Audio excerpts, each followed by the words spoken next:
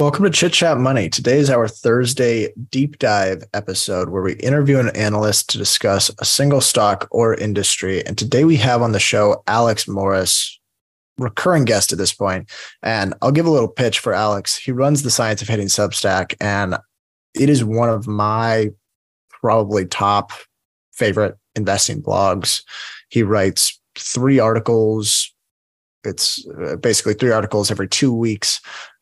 It's thorough coverage on companies he owns, as well as researching stocks outside of his portfolio. And then on top of it, it's just like general investing framework write-ups and kind of how he's evolved as a value investor. And he just wrote something up called My Evolution as a Value Investor. And I think it's one of his best write-ups. I really recommend everyone going and checking it out. We're going to link to his Substack in the show notes. For those of you that have heard him before, you're probably familiar with Alex on the show. We're talking about CAVA today, which this is a really fun one to look at, especially given that it's so popular right now, right around IPO time, and that a lot of people are just writing it off to begin with without even really breaking down or looking at the business. And so Alex takes a thorough look at it, and I'm excited to share this interview with you. I guess without further ado, here's our interview with Alex Morris. Welcome to Chit Chat Money. On this show, hosts Ryan Henderson and Brett Schaefer interview industry experts and riff on the world of investing.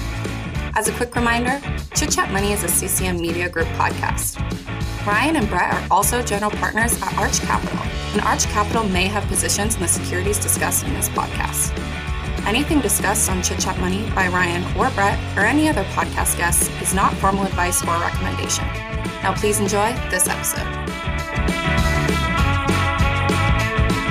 Welcome in. Today we are joined by Alex Morris. He is the author of The Science of Hitting Substack and recurring guest on the show. I'm not sure how many times you've been on at this point, but it's a lot. And today we're talking about, I guess, popular stock as of late, but it's something you recently did some research on for your Substack. We're talking about CAVA, which I guess, why don't we start with I don't think it's everywhere in the US. So why don't we just talk about like the concept? What actually is CAVA and what are customers going there to get? Yeah. First off, thanks for having me on again, guys. What was last time? Netflix?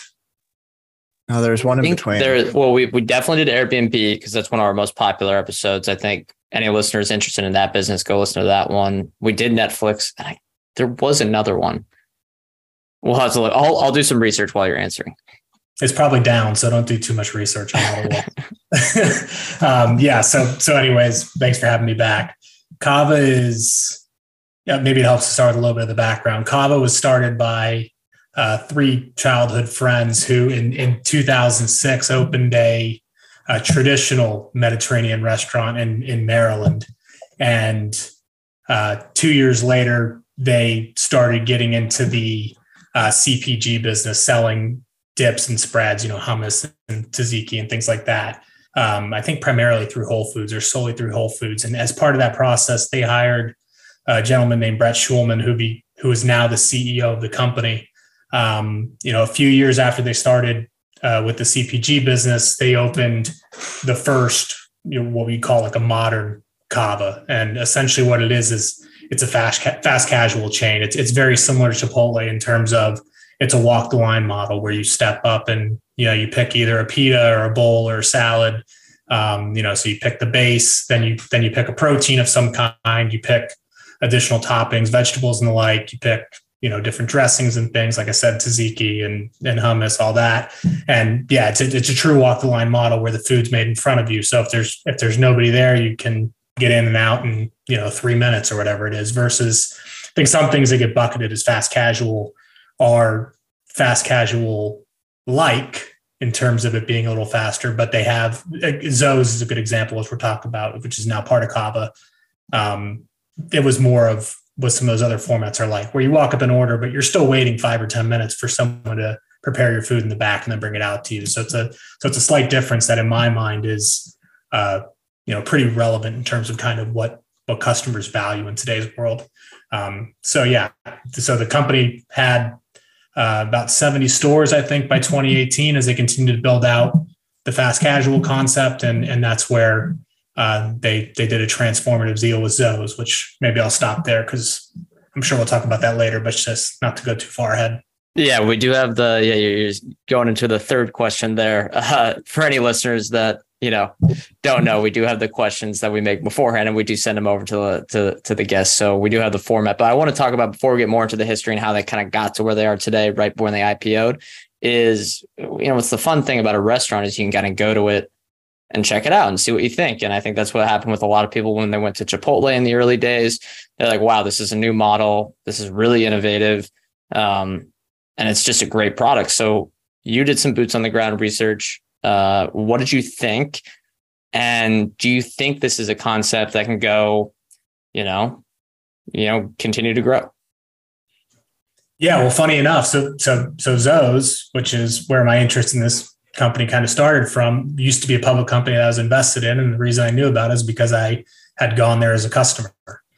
So I have been to a CAVA. I actually went last week, or 2 weeks ago, in prep for the write-up that I did to see how it was similar or different from what I had seen at Zoe's. It was actually the same real estate. And, I think the general gist that I got was, as I said, it's a true walk the line model. It's a little bit of more modern, I would say better service model for today's world. One thing that really stood out to me, which I did more digging on later on, was, pricing relative to Chipotle. And we had some conversations before we hopped on today. It sounds like it's similar at Sweetgreen, and I would assume at other, of these smaller fast casual chains. I was surprised to see that Chipotle, there was a chicken burrito for starting at $8.50 in the plaza that I checked 2 weeks ago. And if you went to CAVA and you wanted to make a pita or a bowl, the price would be 20-30% higher than that. So there is something interesting about the game that Chipotle's playing, especially obviously when it's compared to fast casual or fast food. I mean, when it's historically compared to fast food, it was, the higher price kind of premium alternative. And now as they become a scaled player and the one that's very well known, it's interesting in some ways that they may be finding a position a little bit in between those two, not to get too extreme on that statement. But I thought it was, it's a compelling concept. I think the variety of options that they had, honestly, was a bit overwhelming. I think it's the kind of thing that they learn to refine more and more over time. But I think they have a lot of the pieces in place that would enable this to be a chain that could, be significantly larger than it is today, which is, at the end of 2023, they expect to have, call it 300 units nationwide. Okay. And before we get to the next question, I do want to note that show was on Roku. So it's not something you owned. It was actually, you're kind of concerned with some of the, I think the title of the show was it a commodity or the next great computing platform? A little bit of a tease. I wouldn't call it the next great computing platform, but yeah, if anyone's interested in, the Roku business model, I would go listen to that as well. How did it taste? How was your experience at CAVA as a diner? I thought it was good. It was a bit strong, for lack of a better term. A lot of taste, a lot of flavor. And the thing I ordered was one of the pre-selected meals, because again, I thought it was a bit overwhelming trying to walk the line and pick stuff out. I didn't even know, what 20 or 30% of the things were, weird beans and other things that I just wasn't really familiar with. So I went with the pre-selected option, and I think it was $14.50. So it was a lot of food. I thought it tasted good, but it was noticeably more expensive. Again, I'm talking about in a strip mall where there's a Chipotle 3 units down. So I thought it was an interesting experience. Interesting. And I think I remember in your write-up, you mentioned that, and you just said this, but you were overwhelmed with the options, like the amount of choices, which is something I think Chipotle has gotten right, is just it's a very limited selection. Do you think there's any, do you think that'll matter for CAVA anyway? I mean, I'm sure they have their own thoughts, right? And they probably have some, at a minimum, educated guesses on how this all works. I just simply noted that the number of dips and spreads and things there was a large number. I mean, I would say there were 10 or so. Another thing that was interesting that I noticed, and And it reminded me of something I read in a Tegas interview about Sweetgreen in terms of the inventory requirements of operating with a real emphasis on fresh food. I think it said something along the lines of that there was a delivery almost every single day to the store in order to ensure the quality and freshness of the food, which obviously, depending on how much volume you're doing, can be, even if you are doing a lot of volume, it's still a challenging logistical thing to deal with, right? And at CAVA, at the start of the make line, was what appeared to be like 5 or 6 different types of greens that were kept in almost like a refrigerated kind of serve area. And noticing that just made me wonder, again, like how much are you dealing with the logistical challenges associated with having something like that, and how much is it doing for your business to have that versus just the typical greens that you get at like a Chipotle, right? So those kind of things stood out to me. But I would assume a lot of that is, something that you continue to tweak and learn from over time, especially as you go into new markets. You think the employee was like, why is this guy like psychoanalyzing our restaurant? I was asking him about the traffic trends and how many people are on the make line during other parts of the day. And I think he was slightly confused about why I was asking these things. This episode is brought to you by Reese's Peanut Butter Cups. In breaking news, leading scientists worldwide are conducting experiments to determine if Reese's Peanut Butter Cups are the perfect combination of peanut butter and chocolate. However, it appears the study was inconclusive, as the scientists couldn't help but eat all the Reese's. Because when you want something sweet, you can't do better than Reese's. Find Reese's now at a store near you. All right, let's go. You already mentioned some of the history. Anything else there that you think is important in the company's history? And then can you talk specifically to the Zoe's Kitchen deal, because it sounds like it was quite transformative for the business?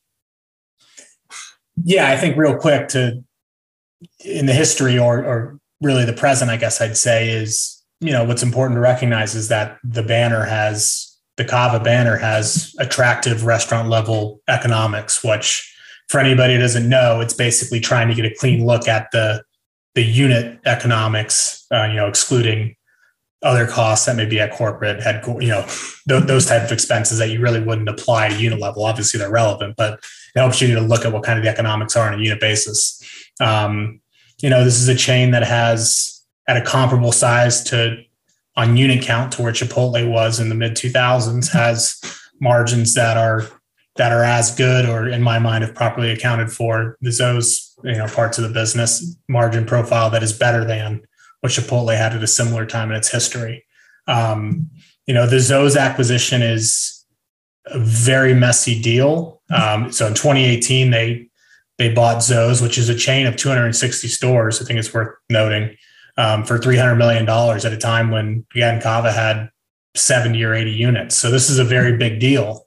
It's also a very messy deal, and probably the easiest way to see that is, again, let's say 70 plus 260 is 330.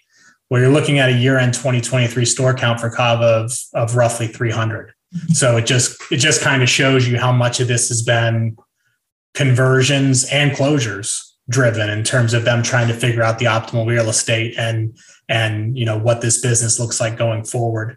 That said, I think the deal was opportunistic in terms of them giving them the ability to kind of meaningfully expand the base. I think Ron Shaik, he's a founder of Panera and now runs a firm called Act 3 Holdings that invested in CAVA as part of that deal. I think having him involved is incredibly important to the story long term. He's chairman of the board, and they own Act 3 owns, I think it's around 12 million shares.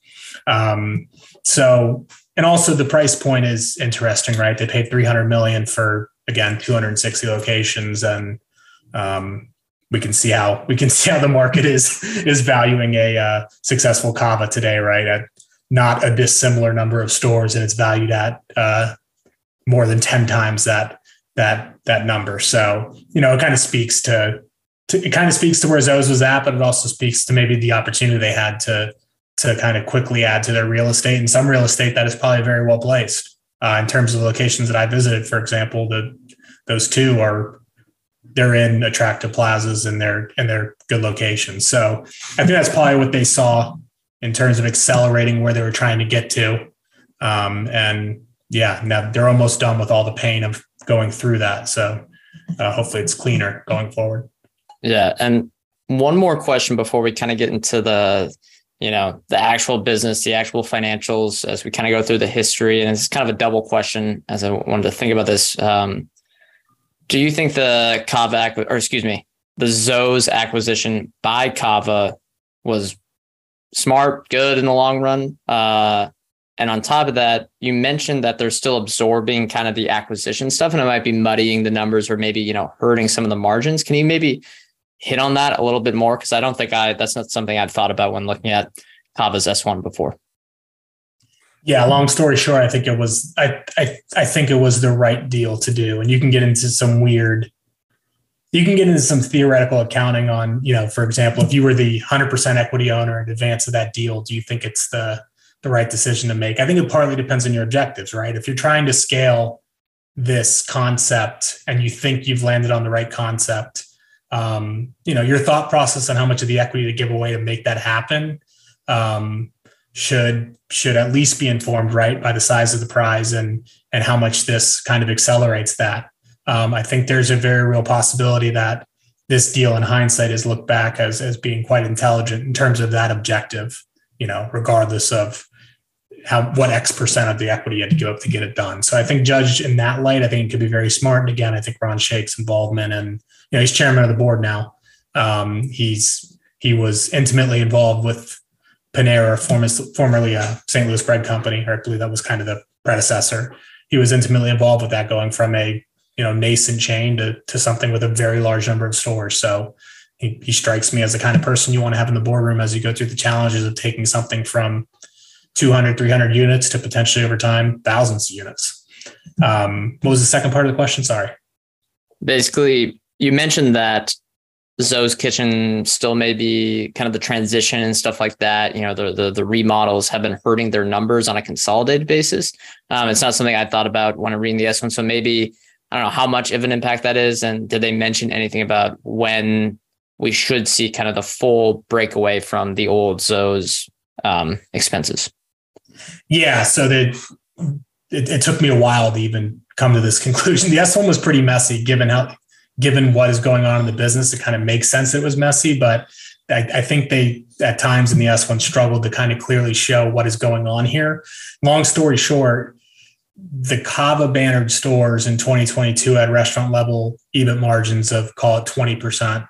The Zoe's bannered stores had restaurant level EBIT margins in the mid-single digits, which gets you to a blended number that they kind of showed for the whole enterprise of 15, 16%, which puts you in the same ballpark as CMG. And, I think it was 2003 or 2004 when they were at a similar unit size. So yeah, you can obviously see Zoe's was, restaurant level margins were 1,500 bips lower than at CAVA. Another data point they had in there that I thought was helpful, of the 54 locations that they converted in 21, in 22, those locations delivered 2.0 million in kind of average unit volumes. In 19, when they were Zoe's locations, I think they said they were at 1.3 or 1.4.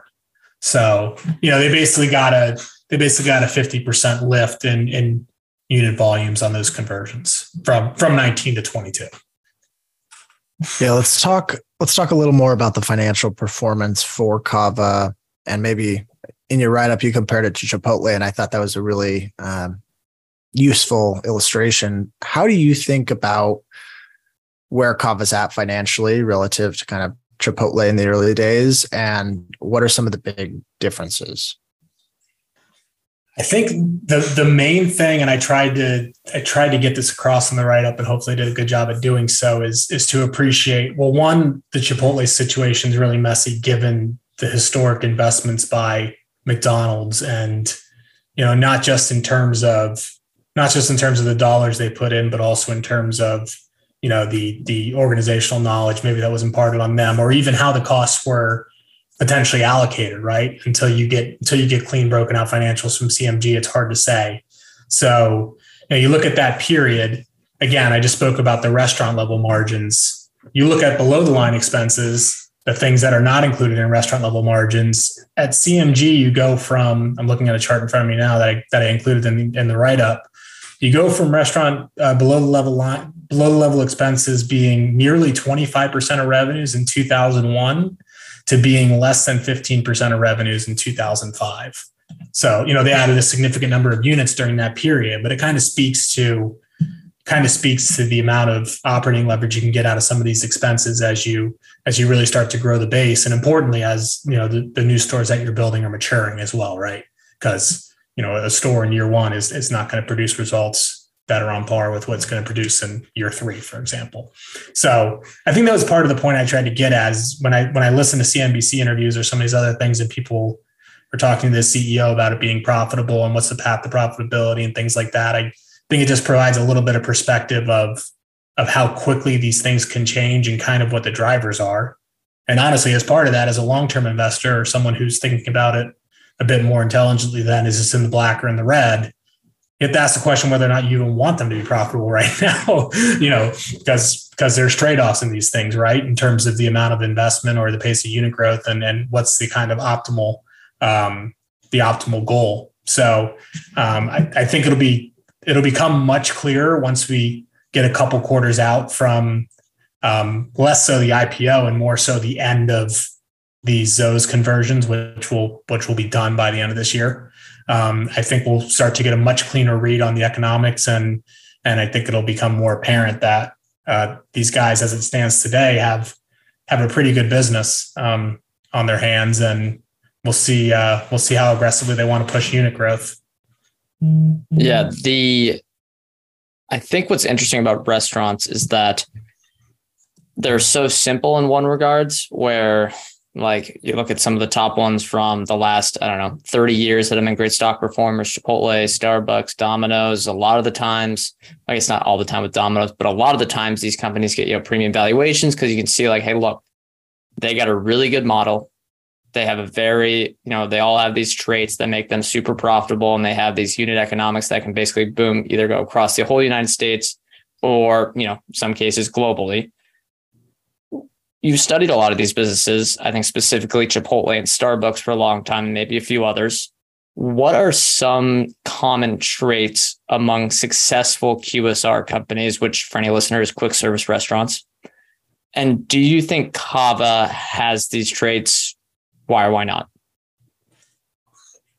I think my primary answer would be a lot of things that a consumer could just answer, right? Or a consumer would note about these. Again, like the service model in my mind is something that's very notable that can speak to whether or not this works over time. Going back to Ron Shaich and Panera, this is something he talks about. If you go listen to there's a number of good interviews with them.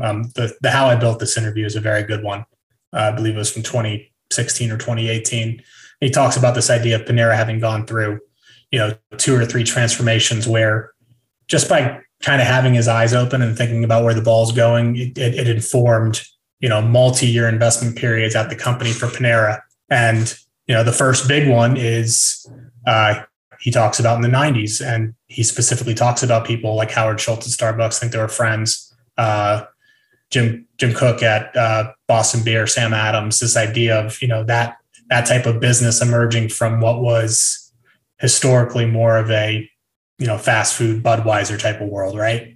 And that trend being something that even 30 years later is still kind of relevant. Right. I mean, it certainly is relevant in terms of something like Chipotle.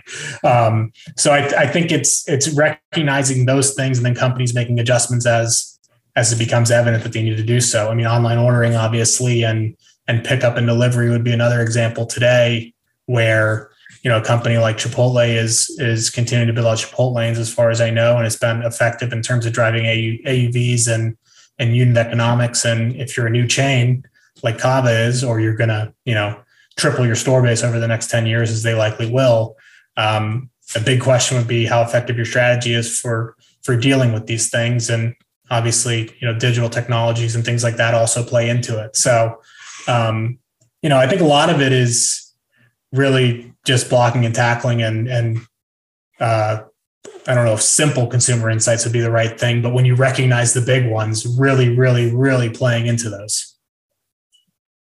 Okay, you mentioned Ron Shaikh. Let's talk a little bit more about him. What's his involvement here? You mentioned, I think they own 12 million shares. How important do you think that is to CAVA's success long-term? Yeah. So again, he not to go too deep, he started a cookie chain or a cookie store in, I believe it was in Boston, somewhere in the Northeast.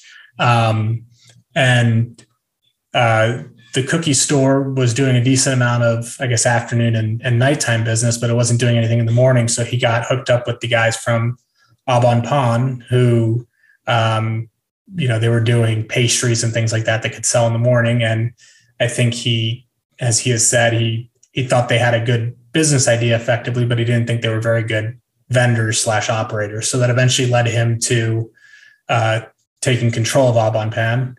Then he's selling these breads and croissants and things, and has customers coming in saying, hey, cut this thing in half. And he'd cut it in half and they'd grab meats and cheeses from out of a bag that they brought with them. And they're making sandwiches.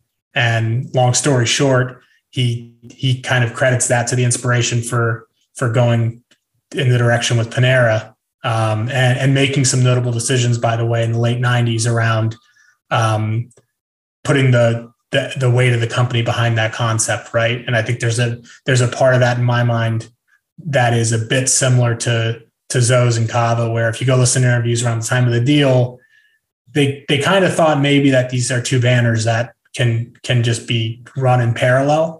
And I think in hindsight, they probably correctly came to the conclusion that the best bet here is putting their weight behind CAVA and making the tough decisions required to get them there. So yeah, long story short, around the time of the decision to put the weight of the company behind Panera, I believe this is the late 90s, the company's stock price was around $3 or so. And, fast forward to 2017 and Panera was acquired by, I believe it's JAB for $3.17 a share or $3.15 a share. 100x over, let's call it 20 years just to be safe, which speaks to this business, right? It's a very difficult business to stay ahead of the competitors because they can copy everything you do. And there's many, many examples of retailers, restaurants, et cetera, that have not stood the test of time. But when you find a concept that has attractive unit economics and is broadly demanded by consumers, let's just say the US to keep it somewhat small, that is broadly demanded by people across different geographies, you have the ability to build a very, very large number of stores in a relatively short period of time. And, it can lead to 100x type outcomes. So he's someone who Ron Shaikh has seen that personally. And now in his position as Act 3, he's in a place where he can, make, it seems like a relatively limited number of bets on concepts or other players in the value chain, in hospitality or restaurants that he believes are well positioned to, have long-term success. How big do you think CAVA can get?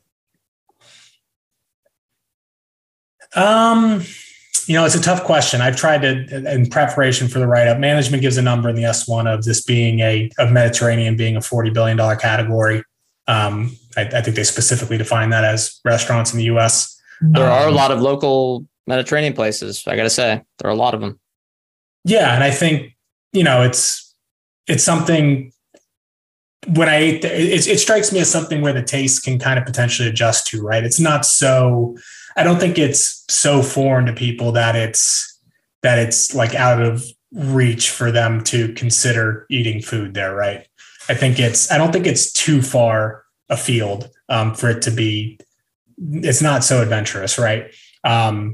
So they say the number for the category is 40. Look at something like Chipotle, which is predominantly a US chain. Their sales are up around $9 billion. I don't know how big the Mexican category is, but if Chipotle is 9, I'm going to take a wild guess that it's at least 2 times larger than Mediterranean, maybe couple multiples of that even. So, from where the company's at today, it's kind of somewhat irrelevant how big it is. I mean, if it's 40, the model that I use that kind of just tries to say, what does CAVA look like if it is roughly similar to a mid 2000s Chipotle? Where does that get you in a couple of years? And I think even then, 5 years out, you're at south of 2 billion in revenues. And again, if the category's 40, 50, whatever it may be, I don't think the size of the category is the problem. I think them figuring out the unit economics, which it is one interesting thing from the S1.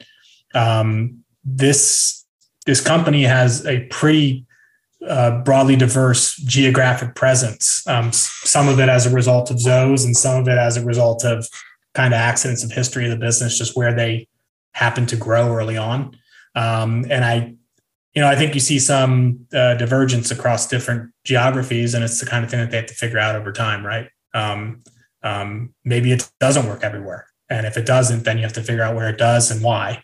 But it's still so early that again, Chipotle, if we're going to take the assumption that it does work everywhere, they're talking about having 7,000 units in the US and Canada. CAVA, if it works well, they're talking about having 1,000 units in a decade. So we're not even anywhere close to being in the same ballpark, right? Stock valuation.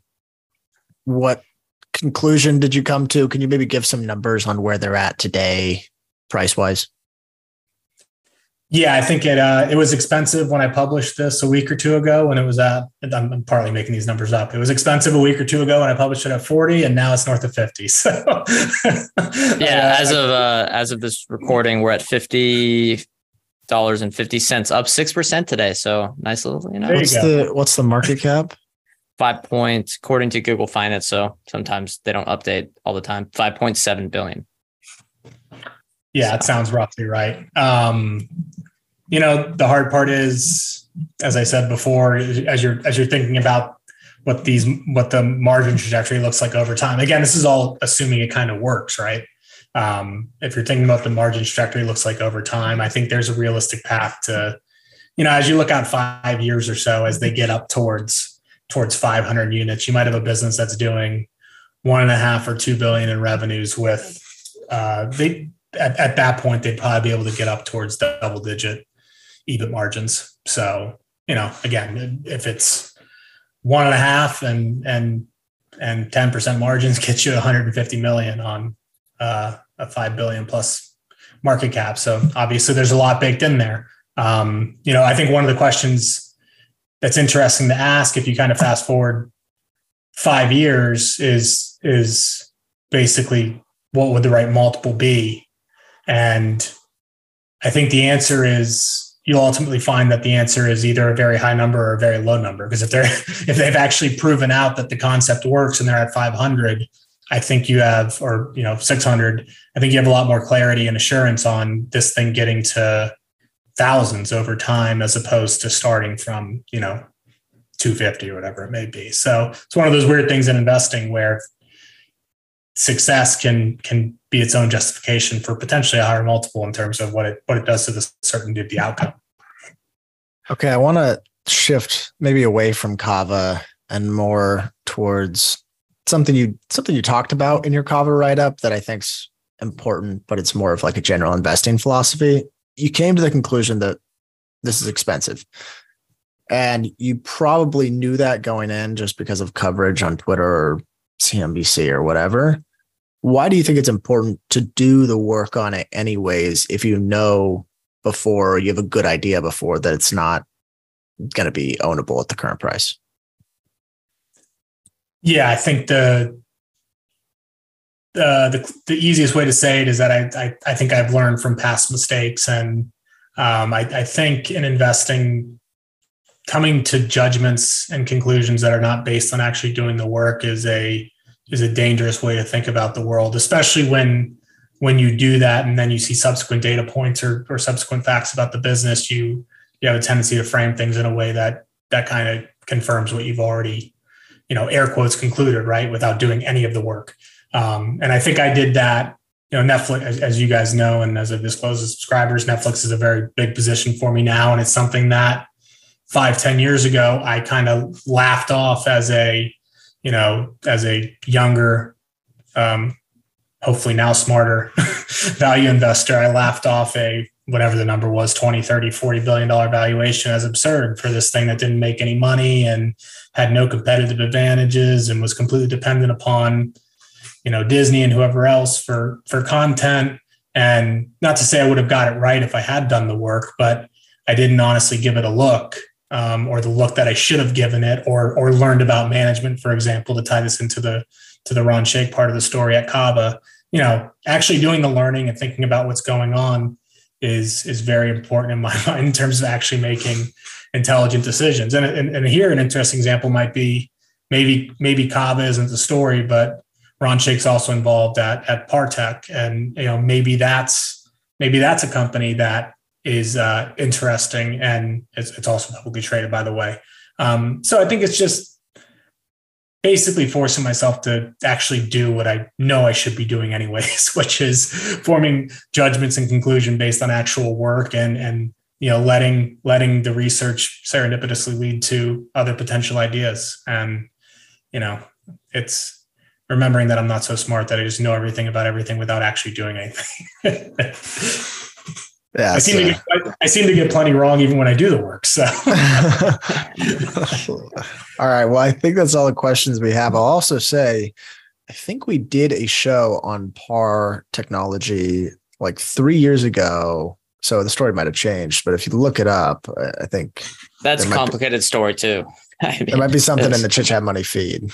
Yeah, it could be due for an update though. Stock hasn't really gone anywhere, so it could be fun. Yeah, maybe that's for people who are maybe younger, haven't been investing as long, maybe learning from my own experience in investing, and part of my research process is to that point. I go into Spotify and YouTube and I just type in a company's name or the CEO's name and literally listen to everything I can find. And honestly, the 3, 4, 5-year-old things are typically more valuable to me than some of the more recent stuff, because it gives a sense for the way the company was talked about and understood at that period of time relative to what may be very different today. And there's a lot to be learned from that, in my opinion, especially if you kind of view yourself as a longer term investor who will live through periods like this, right? So it's definitely a part of my process that is much more important than it maybe was 5 years ago. We want everyone doing that, because that's our growth hack for organic marketing, is to hopefully show up when someone searches a stock on Spotify or YouTube. So that might be, maybe that's how people are listening to this right now. So anyway, I think that is going to do it for our show. Brett, you have any more questions, comments? Nope. Okay. Well, if you enjoyed this, go ahead and look up The Science of Hitting Substack. We'll link to it in the show notes as well. We subscribe. We love it. And Alex just wrote one of my favorite articles, I think, that he's written so far, which is The Evolution of a Value Investor. So recommend reading that as well. But without further ado, I think we're going to get to the disclosure here. Brett and I are not financial advisors. Anything we say or discuss here on Chit Chat Money is not formal advice or recommendation. We are, however, general partners at Arch Capital, so clients may have positions in the securities discussed in this podcast. Thank you all for listening. Thank you, Alex, again for coming on the show, and we'll see you all next time.